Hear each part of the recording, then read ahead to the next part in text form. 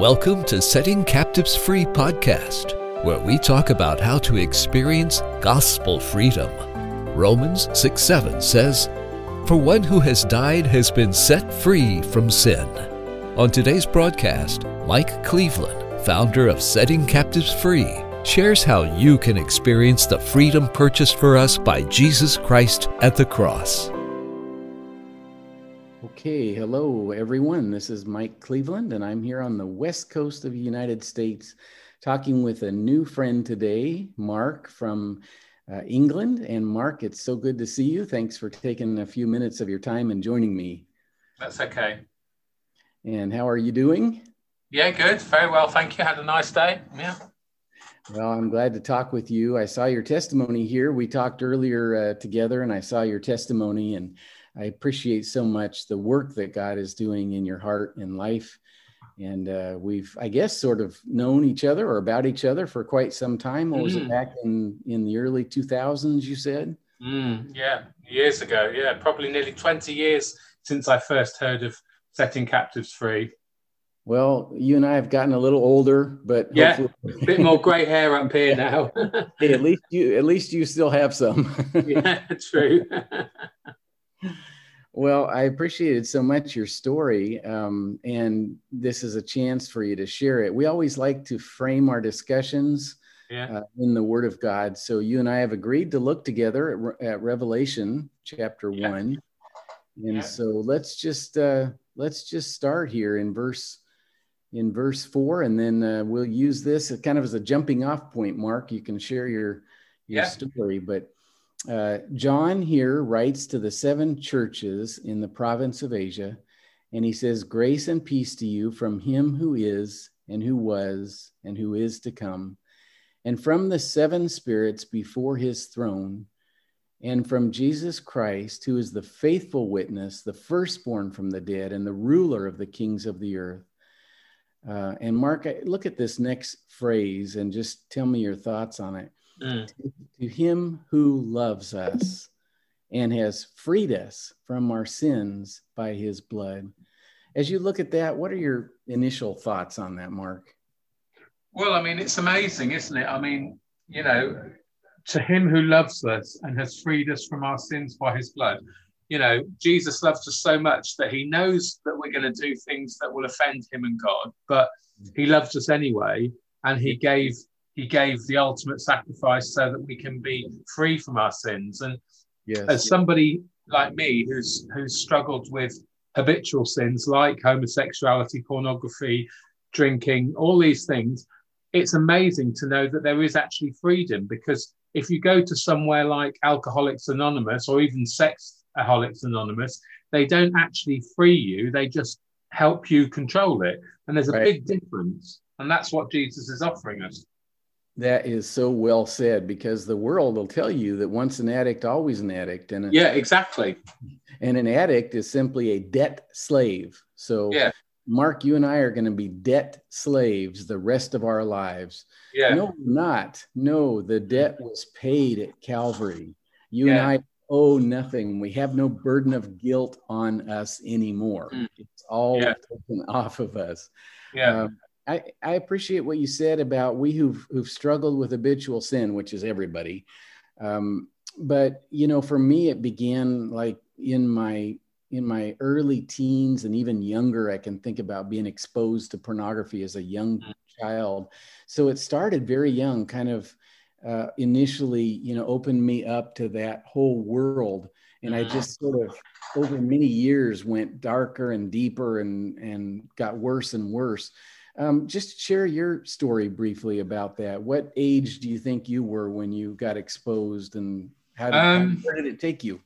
Yeah, well, I wasn't that young when I first started getting into porn. I mean, I think like a lot of children growing up, we found some magazines that belonged to our father and had a look and thought, oh, this is a bit naughty, you know.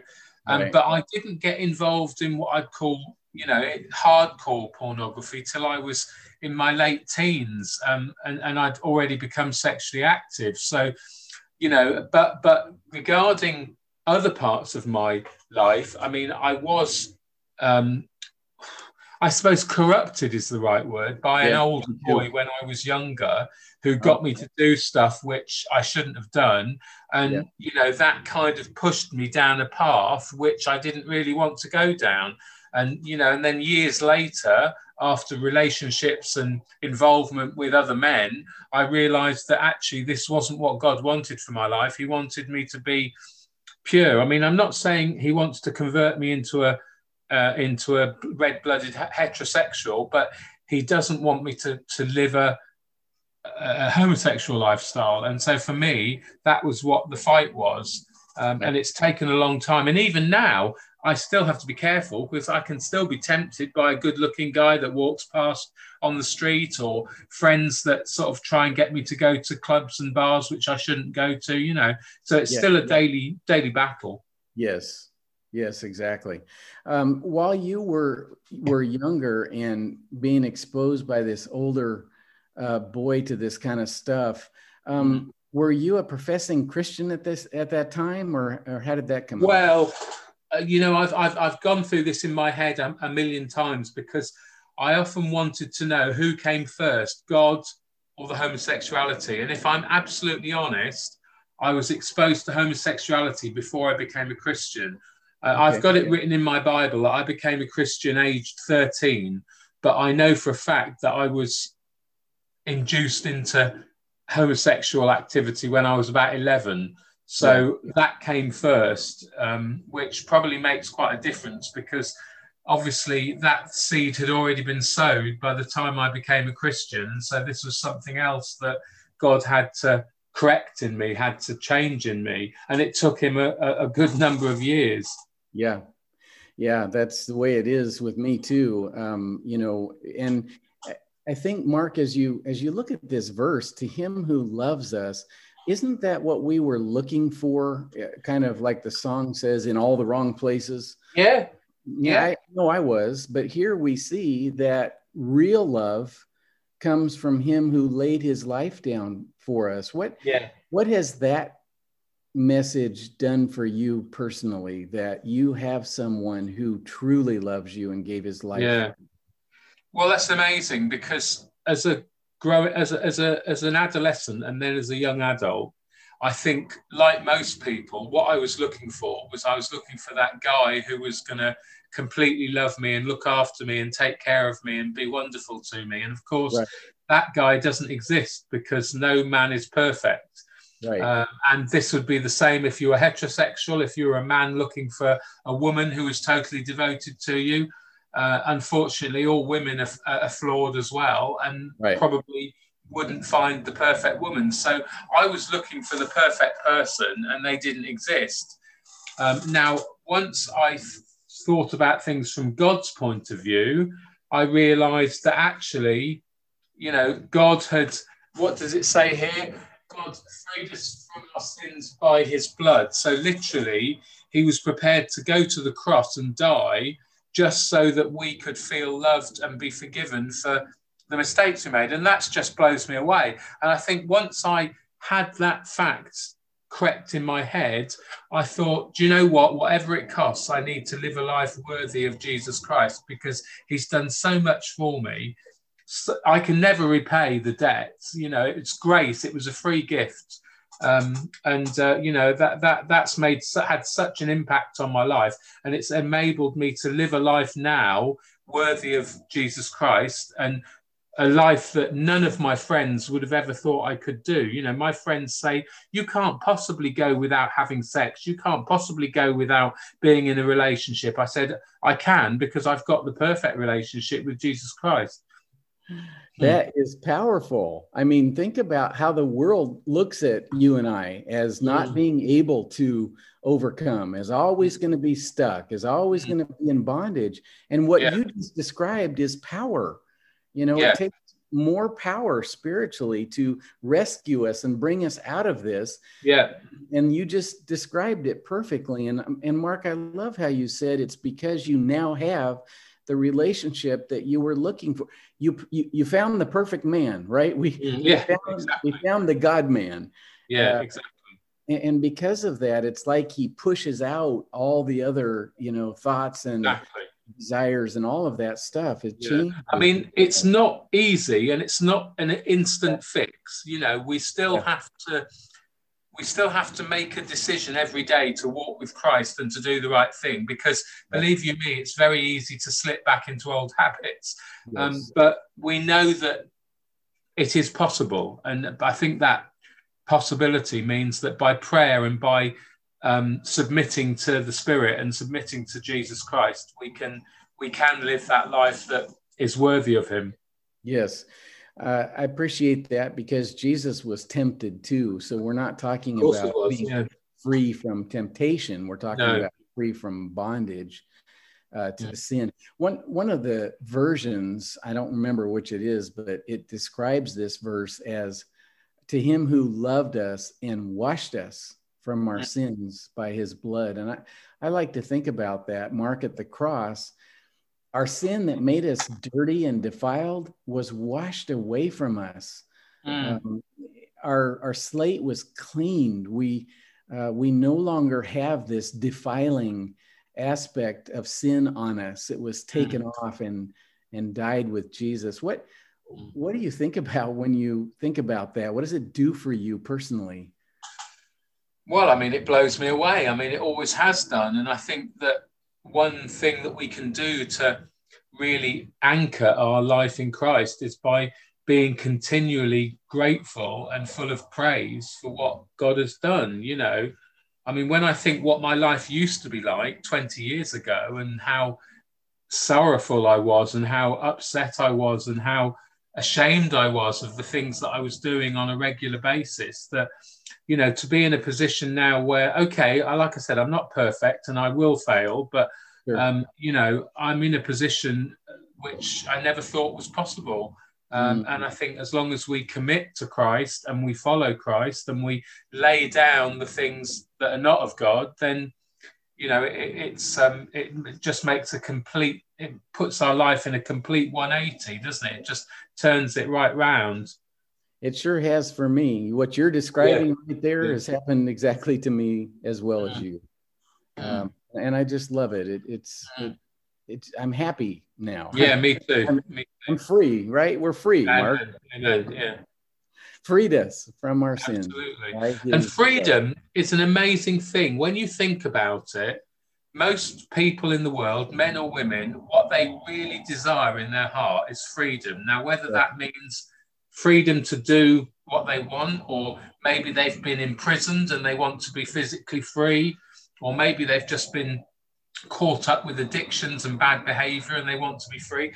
You know, most alcoholics will tell you they'd give anything to be free from alcoholism. And yet all they do is they go on 12-step programs like Alcoholics Anonymous, which aren't based on the Bible, aren't based on faith, and they fail. You know, I mean, I know people do get free, but on the whole, programs like that fail because they're not biblical. They're man's efforts to change. And as you know, man's efforts are nowhere near as good as God's efforts when it comes to change. Yeah. Amen. It's good to see you smiling and laughing. I remember for years being enslaved, and I never had a smile. If I did, it was painted on, you know, it was fake. But you know, if you look at the next verse, and we'll kind of bring this to a close, Mark, with this, but he didn't only set us free for us, you and I, to sit around and say, woo, we're free. And that's great and good as that is. But we have a role to play. We have ministry to do. And do you have verse 6? Do you want to read that there? Yeah, it says here, and has made us to be kingdom and priests to serve his God and Father. To him be glory and power forever and ever. Amen. You even mentioned to me right now about serving your mother, taking care of her, loving her, giving to her, you know, and you have a wider even ministry, you know, to the friends that you talked about and to others. What does this mean to you, that he has made us to be a kingdom and priest? You're a priest, Mark. I'm a priest to serve God. We're here to serve him. What does that mean to you? Well, I mean, it's amazing, and I mean, I'm the first one to say that I'm not a natural evangelist. I'm not someone who you'll find out on street corners with a Bible in his hand preaching to the passers-by. But Yeah. I have been used by God with my friends and family, and already, you know, I know people look to see how I deal with situations, how I react. If I walk the walk, you know, it's a one thing saying you're a Christian, but if you don't behave like one, then you're shaming God. And thankfully, I'm not doing that at the moment. And I think God is using me like He's using you, you know. And that's great. I mean, we've all got a ministry, and like I said, even if I'm not a natural evangelist, I can still hold up the name of Jesus amongst my friends and family, which is great. Amen. It's great. It's absolutely great, because we're set free to serve, and this is what this verse tells us here. And I'm just going to close with verse 7, and he's quoting here from Zechariah, but he says, look, he's coming with the clouds. And so it reminds us that he came the first time to bear sin in his own body. He's coming the second time to bring salvation to us. Look, he's coming with the clouds, and every eye will see him, even those who pierced him. So he's calling us again to look at the cross, to remember the suffering. That he was pierced for our transgressions and wounded and died for us. And all the people on earth will mourn because of him. The cross of Christ gives us this godly sorrow where we're mourning over the fact that he died in our place. He actually went so far as shedding his blood and being pierced on a cross. For us. But Mark, that is true love.